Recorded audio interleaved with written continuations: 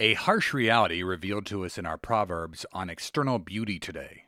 Proverbs chapter 11, verse 22 tells us, like a gold ring in a pig's snout is a beautiful woman without discretion. Now, this proverb has been modified over the years to say when you put lipstick on a pig, it's still a pig. But the wisdom remains. The pig is the nastiest of animals. They root, eat, and sleep in their own feces. Hard to get lower on the food chain than a pig.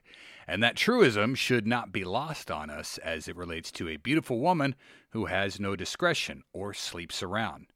God hates adultery, and today's word likens women who go from bed to bed as like that of a pig with gold. Gold or no gold, still got a pig. And sleeping around is piggish behavior.